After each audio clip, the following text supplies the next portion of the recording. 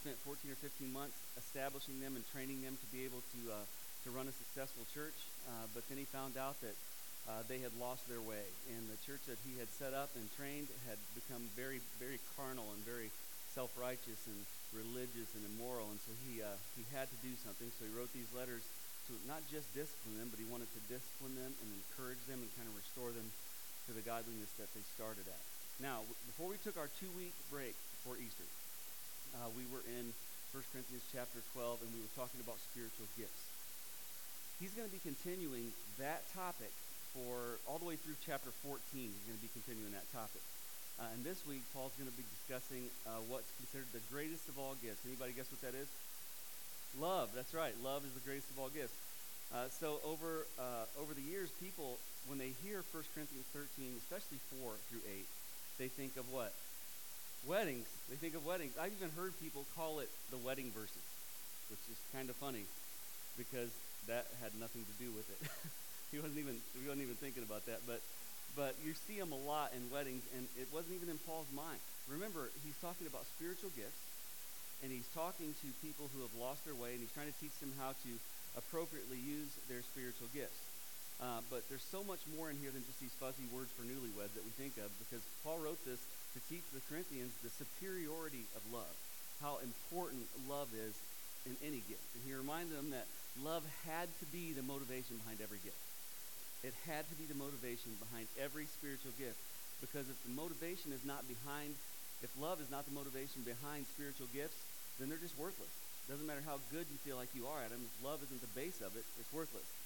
So I titled this message A Portrait of Love because God's love, the way Paul paints this picture, it shows that God's love is his masterpiece. I love it. So let's take a look at this. Now, I'm going to let you know right away we're not going to get through all of it, okay? 1 Corinthians 13, 1 through 3 says, "If I speak with the tongues of men and angels but do not have love, I have become a noisy gong or a clanging cymbal. If I have the gift of prophecy and know all mysteries and all knowledge, and if I have all faith so as to move or remove mountains but do not have love, I am what? Nothing. And if I give all my possessions to feed the poor, and if I surrender my body to be burned but do not have love, it profits me nothing." Okay, powerful, powerful start. See, the Corinthians loved brilliant orators, people who were well-spoken. They loved philosophers. They loved the brilliant teachers of their day. That was who they looked up to, because the Grecian culture basically worshiped knowledge and those who had it.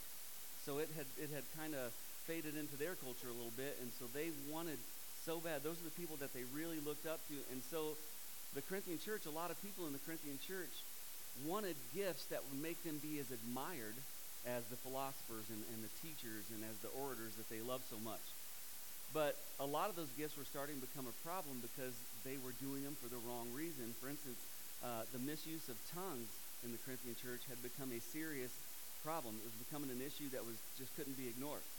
See, the pagans claimed to have some gifts that were, close to that, to the gift of tongues. So there was a pagan version of what we look at as tongues, right? And as I said in chapter 12, the pagan version of tongues was called a static babble. And what they would do, which is kind of funny, they would just stand up in the middle of a church service and start blabbering stuff. Just making up words and blabbering, right? And then someone else would jump up and claim to know what they were saying, and they would say, "Listen to what the gods are saying." That was called a static babble, and they did it to get attention and look more spiritual than everyone else. So what happened was, when the church started growing in Corinth, some of those people who had believed that way and practiced that kind of infiltrated the Corinthian church. They made their way into the church, and with it came that ecstatic babble that they were passing off as tongues. Okay, now we will discuss, the appropriate use of the gift of tongues in chapter 14, so I'm not going to go too deep in that.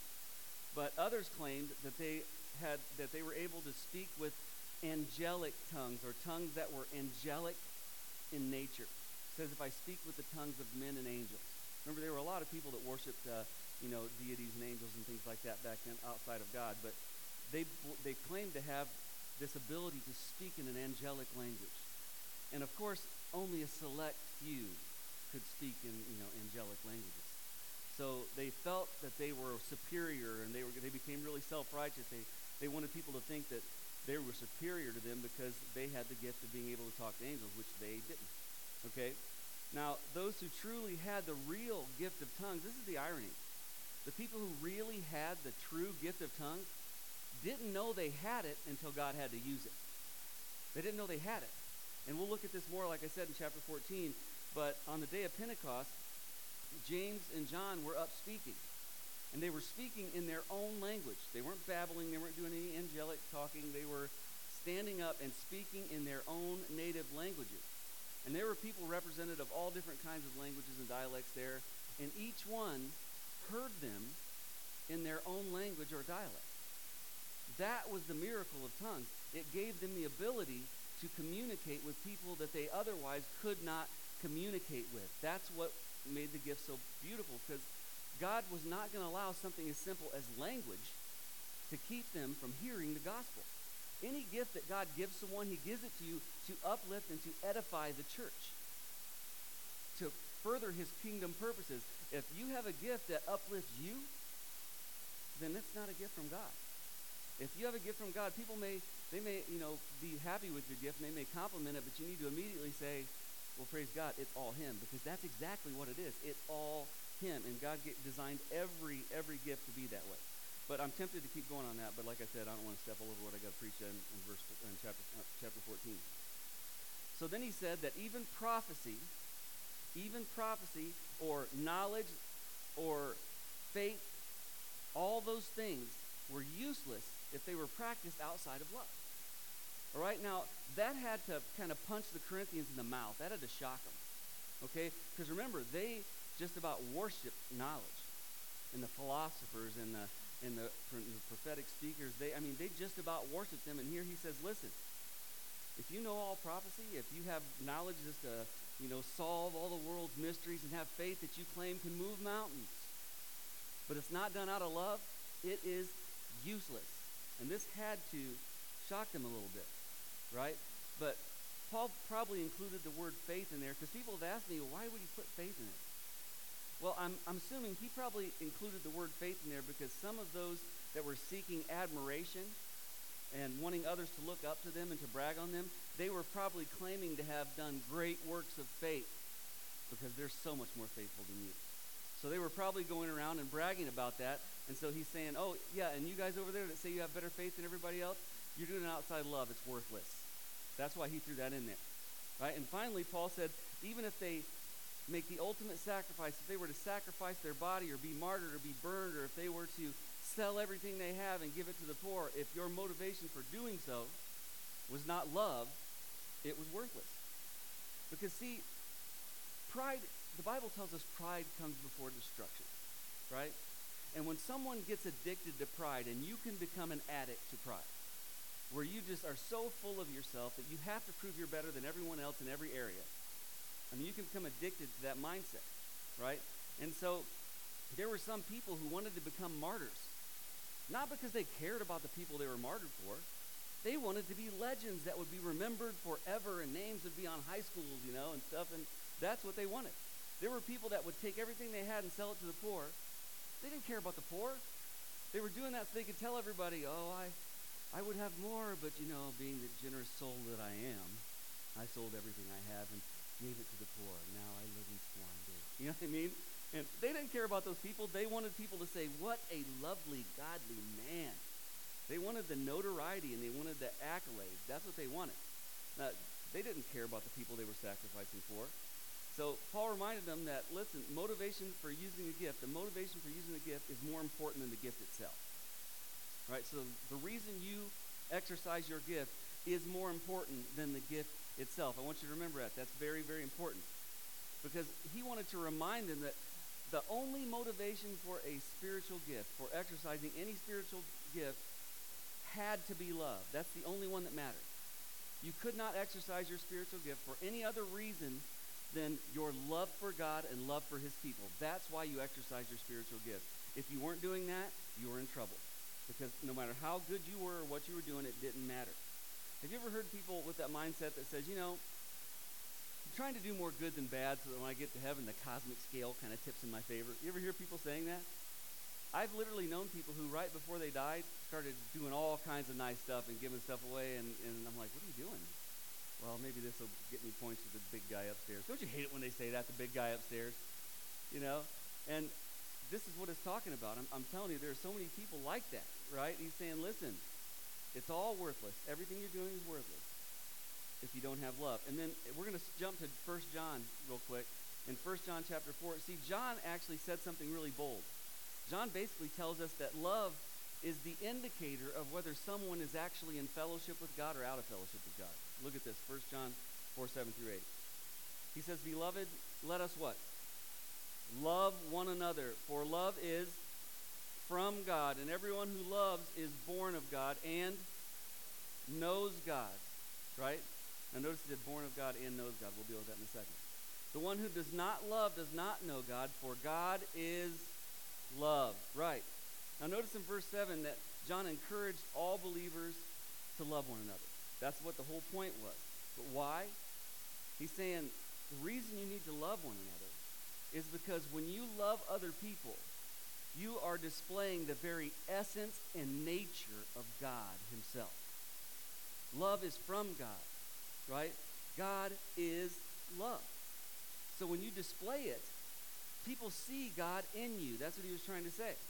And one of the easiest ways to tell who is and who is not in close fellowship with God is by how or if they are loving toward other people. And not just believers, all people, right? Which I'm feeling guilty because I was really mad at a guy in the drive-thru the other night. But I'm going to let that go. Just saying. All right?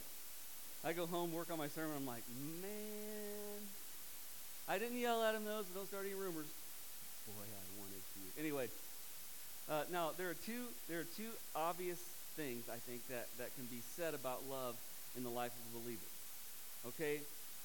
And here they are. The one who loves like God, he's saying, is born of God, meaning born again. And the one who loves like God knows God. Now there's a difference.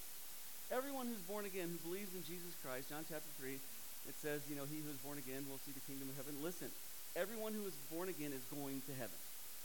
But knowing God is about having a relationship with him. That's what that's about. And everyone who lives a loving life and loves everyone, they're not only saved, they know God enough to imitate him. They want to be like him. Have you ever noticed when your kids are little, they act like you? They try to say and do the things that you do? I remember seeing my little girls walking with an apron swinging in front of them that drug the ground. They're tripping over it because mom did, And, they didn't copy a lot of what I did. But anyway, they the one they look up to, which evidently wasn't me, is who they try to imitate, right? Now, it's the same thing. If you know God, if you experientially know God, you're close to God, right? And I'm telling you, it's so much more worth it. Just being saved is awesome. I'm thankful I'm going to heaven. But when you find out how powerful and amazing God is, it will blow you away. The things that he will teach you, the way that he will touch you, the way that he will lift you up, the way that he will use you, the things he will reveal to you is amazing. And that is knowing God. And you will come in and out of that. There are times we drift away, but that's another sermon. But something you got to be careful of here, because a lot of people misuse this verse, is notice John didn't say the one who does not love is not born of God. Because people will use that verse to judge people about their salvation, right? And he did not say anything about if they don't love, they're not born of God. He didn't say that. He just used it in the affirmative. And the reason is only God, listen, write this down, get a tattoo, listen, only God can judge someone's salvation. Only God. That's why I'm going to be honest with you. Some things that really get my goat, okay? And there's a short list. It's about the size of this room. But here's the things that get my goat. All right? I hate it when people go, well, they just need to get saved then. I'm like, oh, they're not saved? Whoa, you can tell. I'm like, really? Because gossip is one of the worst sins you can commit, and you're doing it right now. Are you saved? You know what I mean? Or they always say, well, a Christian wouldn't do that. Listen, Christians can do anything unbelievers can do. The difference is God doesn't let us get away with it. He doesn't take our salvation, but when he gets that heavenly paddle out, he can lift you off the ground with it. Trust me on that one, right? So I just don't like it when people do that, because we are not here to judge people's salvation. That's not our job. Our job is to share the gospel and to love people so that they can get closer to God or get to know Him, right? Now, in chapter 2, John reveals something that I think is really important for those people who don't understand what's going on here. Okay, in John chapter 2, John revealed that it is possible for a Christian to hate his brother. Those people who say, well, see, if they don't know God, if they don't love like they should, then they're not saved. Listen, it is possible for Christian people to hate their brother. Listen to this in John chapter 2. Listen, verse 11. But the one who what? Hates his what? Hates his brother is in the darkness and walks in the darkness and does not know where he is going, because the darkness has blinded him. Now, believers don't like to admit that we sin, even though the Bible says it time and time and time and time again. And when you are getting involved in a sin, you are walking in darkness, right? So some say John 2:11 proves that when he said people, that the indicator of what love is, and if someone's close to God, if they didn't have that, that's proof that they're not saved, because that's what every Christian has. That's the way they believe that, which is absolutely foolish. And this is not talking to unbelievers. That would be totally out of context of the book, because John plainly tells his readers that this book was written to believers. 1st, 2nd, 3rd John were written to believers. What do you think, he had mass mailing like they do now when they're trying to sell you windows, and he sent this to everybody? No, he sent it to the church. All right, he sent it to the church. Now listen to this. This kind of proves who he's writing to. 1 John chapter 2, starting in verse 1. He says, my little children, which is just a term of endearment that you would use for family, I am writing these things to you so that you may not sin. Would he be asking believers to not sin? And he knew that was impossible, because he says, and if anyone sins, we. Now, if he were talking to unbelievers, would he say we? He says, we have an advocate with the Father. Do unbelievers have an advocate with the Father? No, not until they believe, right? Jesus Christ the righteous, and he himself is the propitiation, or full payment, for our sins. Our sins. He's including himself and his readers in one, meaning they were believers like him. Would he say our sins if they were unbelievers? Absolutely not. And propitiation for our sins, and not only for ours only, but also for those of the whole world. That word in the Greek, whole world, is cosmos. It means everything in existence, right? Basically is what that means. But what he was saying is that he's the propitiation for our sin, meaning us believers, but he also has paid the debt for those who haven't believed. They just haven't accepted it yet. But their debt's paid. No one is going to die without their sin debt being paid. But there's going to be some who died who never had it credited to their account. You see what I mean? It's like me leaving $1,000 in an account, and I say, here's the debit card, go get it. And you walk around with that debit card in your pocket your whole life, but you never go to an ATM. If you didn't have a penny to your name, you can't say you died penniless. You had $1,000 in the bank. You just never got it out. That's what happens when believers die apart from God. If they don't believe, they're going to die even though their sins were paid for without ever accepting that full payment. That's what he was talking about. So I think this makes it pretty clear that he was talking to believers, right? Now, to understand John's teachings on love and hate, you first have to know what love and hate mean, and they don't mean what you think, okay? Love, remember this, love is an action. Love is an action, okay? But unfortunately, so is hate. Hate is an action.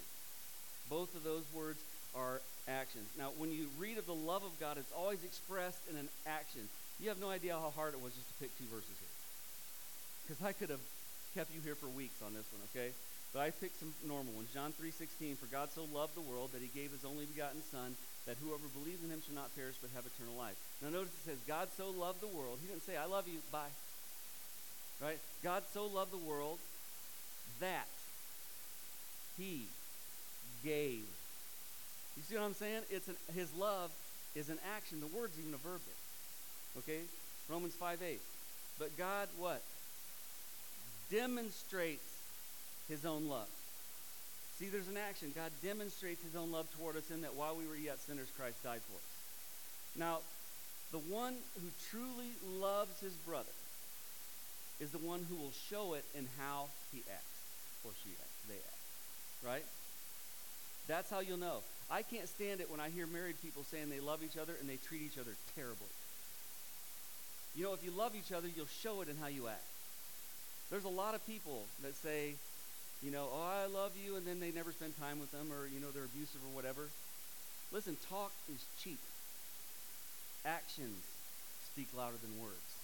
You know what I mean? So if you say you love your brother, we know if you do by how you treat him, because love is an action. Love's not that fuzzy feeling you get for the cute kid across from you in art class in 7th grade, because you're going to have that feeling for 100 different people. Do you know that? If you think every time you get a fondness for someone you're in love, you are going to have a lot of heartbreak, my friend, because that's going to come and go many, many, many times. Love is an action. Likewise, if you say you hate your brother, you prove you do by the way you treat them. That's why when people say that they love their brother and then treat them terribly or speak condescendingly to them, or they're rude to them, or always arguing and fighting with them, you don't love them. Your actions say you hate them. It's an action. That's what he was trying to say. And it's sad to me that a believer is capable of hating anyone, especially the fellow believer. Now, there are people in this world I do not like, and I'm not going to list them for you, but there are people in this world I do not like. You know what's sad? There are people in this world I do not like that I do not know. Just from what I know about them, I don't like them.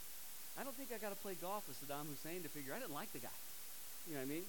There are people I do not like in this world, but I'm telling you, all of them. I don't care if they're radical. I don't care if it was Saddam Hussein. If he was on his deathbed and said, I want you to come and talk to me about Jesus, I'd get on a plane. So that shows that I love him. I don't like him, but I love it. All right? That's how love works. Because people always say, it says love everybody I can. I don't like this person. Hey, newsflash. I may not like you either. But if you need me, I'm going to be there. I will be there for you, because that is the love of God being displayed for everyone to see and for you to feel and see. Right? Now, Jesus also spoke, time and time again about the importance of love when he was walking here on earth. Look at this, Mark 12:28. He said, one of the scribes came and heard them arguing, and recognizing that he had answered them well, asked them, what commandment is the foremost of all? Now, what he was trying to do is trying to prove that Jesus didn't know the Word of God, which is ironic because he's the one that inspired and wrote it. Okay, verse 29. Jesus answered, the foremost is, hear, O Israel, the Lord our God is one Lord, and you shall love the Lord your God with all your heart, with all your soul, and with all your mind, and with all your strength. The second is this, you shall love your neighbor as yourself. There is no other commandment, what? Greater than these. I love that. And you know what's sad in this day and age? What's sad in this day and age is that love is the one area I think believers struggle the most. I feel like believers are getting worse and worse about loving other people. I think our hearts are getting harder. You know, I honestly believe that. When we will judge someone that walks in our church before we've spoken a word to them, when we determine whether we want to be around them by what their past might be, when we look at ourselves as better than them, we are not loving. And people wonder why people don't want to go to church. Because we're jerks. Not here at Grace, though, right? Not here. Every other church in the world. No, I'm just kidding. No, there's a lot of good, loving churches out there. But the ones who are judgmental and stuff like that, that's why people don't want to go to church. It's growing in us. And you know why love is dying among Christian people? It's because we're too self-centered to focus on anything that doesn't benefit us. That's sad, but that's true. We are too self-centered to focus on anything that doesn't benefit us first, right? And because of that lack of love, most people can probably count on their hand, one hand, how many true friends you have in your life. True friends.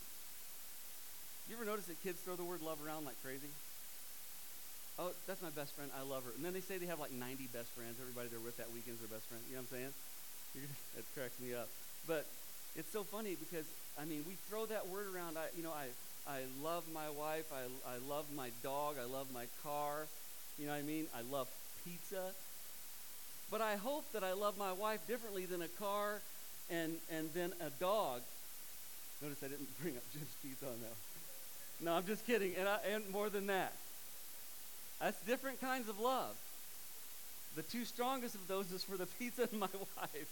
My wife being first. No, just kidding. But I'm just saying my wife is first. But it's a different kind of love. And the Greeks are very specific. They have actually 4. People think it's 3. There's actually 4 different variations of love in the Greek. And we'll cover that another day. I'm getting off track here a little bit. But it's just ironic that people were losing that love. And I'm going to give you some examples of the damage that happens as a result of a lack of love.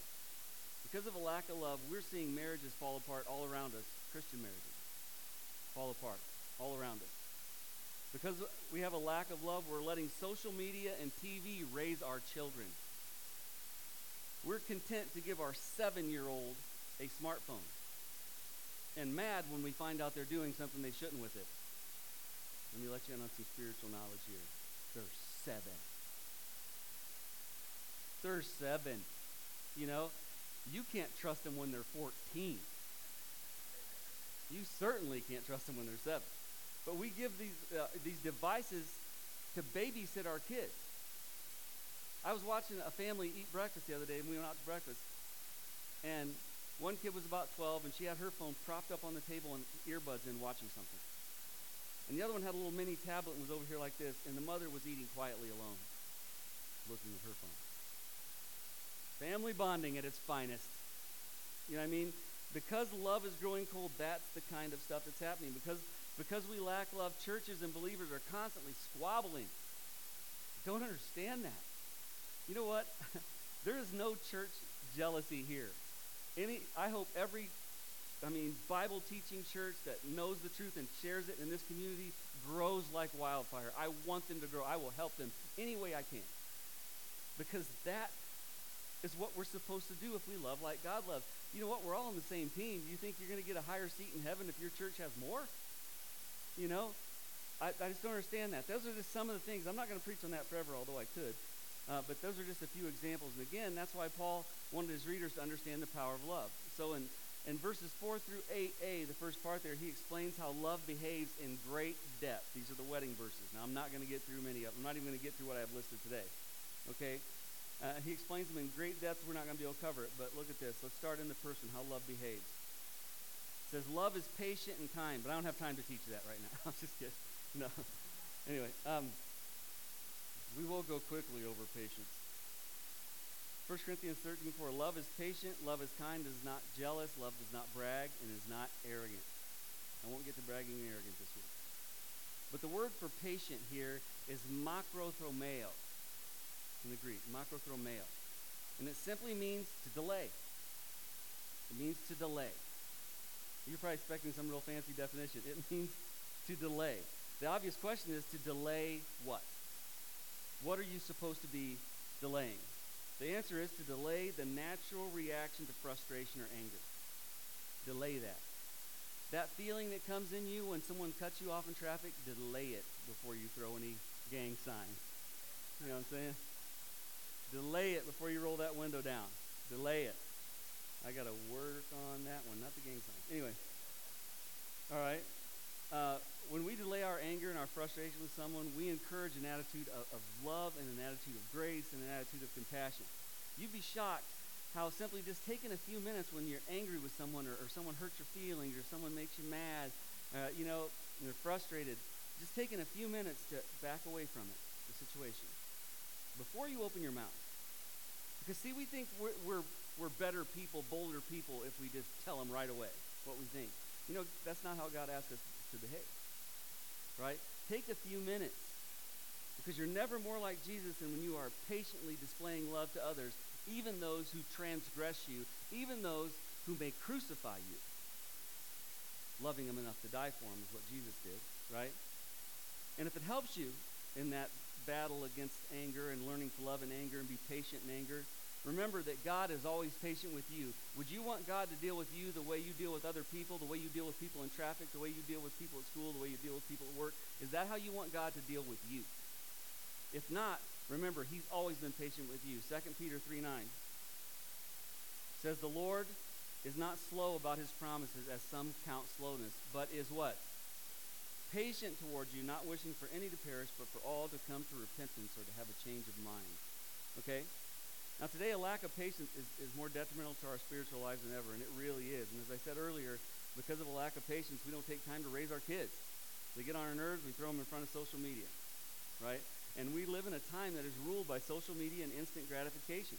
It seems like alone time with God is disappearing. You talk to people, when's the last time you sat down alone, you got a cup of coffee and your Bible? I still don't have time for that, Chris. You have time to watch Survivor, right? Right? It's disappearing. How about alone time with your family and don't invite the electronic devices? When's the last time you had that? It's quickly disappearing. Alone time with your friends without your devices, quickly disappearing. As a pastor, I believe that the technology we have can be a blessing and a curse. I'm not that old fuddy-dud that goes, they should get rid of everything that's tech. Now, that's not me. There's good and there's bad. There's a blessing and a curse of it. You know, they're great for keeping up with family that are long distances away. It's awesome. I've got over 1,000 screenshots of my daughter's baby, my grandbaby. Over 1,000. You know, I didn't realize I'm not good at Snapchat, so I didn't know you could save and chat for a long time. So everything she'd snap. The only reason I have Snapchat is for my grandbaby. That's why I probably never answered you if you sent me something. But I literally have, and I'm not exaggerating, I can show you and I'd be happy to. I have over 1,000 screenshots of my grandbaby. It's great for that. It's great for keeping up with family. It does make life more convenient. I like depositing a check with my phone, don't you? Love that. Look, they're going, preach, now we're talking. Right?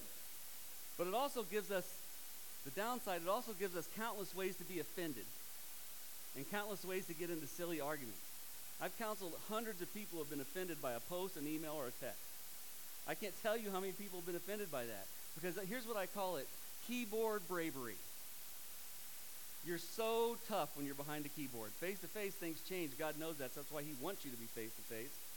Right? But usually, something posted by an impatient or impulsive Christian who didn't take time to pray or even think before hitting click or for posting is the one who's guilty of making them upset.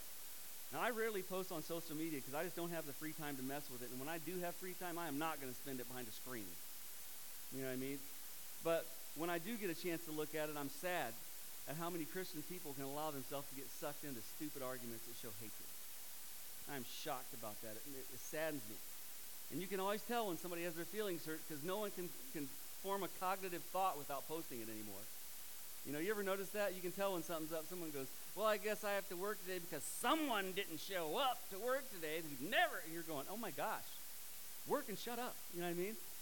There's days you didn't show up. You can always tell everybody's emotion. I told my daughters the next generations are going to live in glass houses. There will be no privacy and no secrets. Because they even post their meals, for crying out loud. I'm too big of a pig. I eat them. You know what I'm saying? I don't post them. When they get mad at somebody, they ran on a post. You know, that's not love and that's not patient and that's not kind. Kindness is showing someone love. Right? You know, if someone makes you mad, you know what's crazy? The Bible tells you how to deal with that. It tells you to go to them. Listen to this, Matthew 5:23 through 25. Therefore, if you are presenting your offering at the altar and there remember that your brother has something against you, leave your offering there before the altar. Go first be reconciled to your brother, and then come and present your offering. Make friends quickly with your opponent at law while you are with him on the way, so that your opponent may not hand you over to the judge, and the judge to the officer, and you be thrown into prison. Now, I've said this so many times. For all you who have keyboard bravery, those people who love to say stuff when they're hiding in their basement with their cell phone, eating Cheetos, listen. Character is defined by who you are and what you do when no one's looking. Character is who you are and what you do when no one is looking. Right? True love waits before it reacts. Right? And the same goes for person-to-person communication. Who heard of that anymore, right?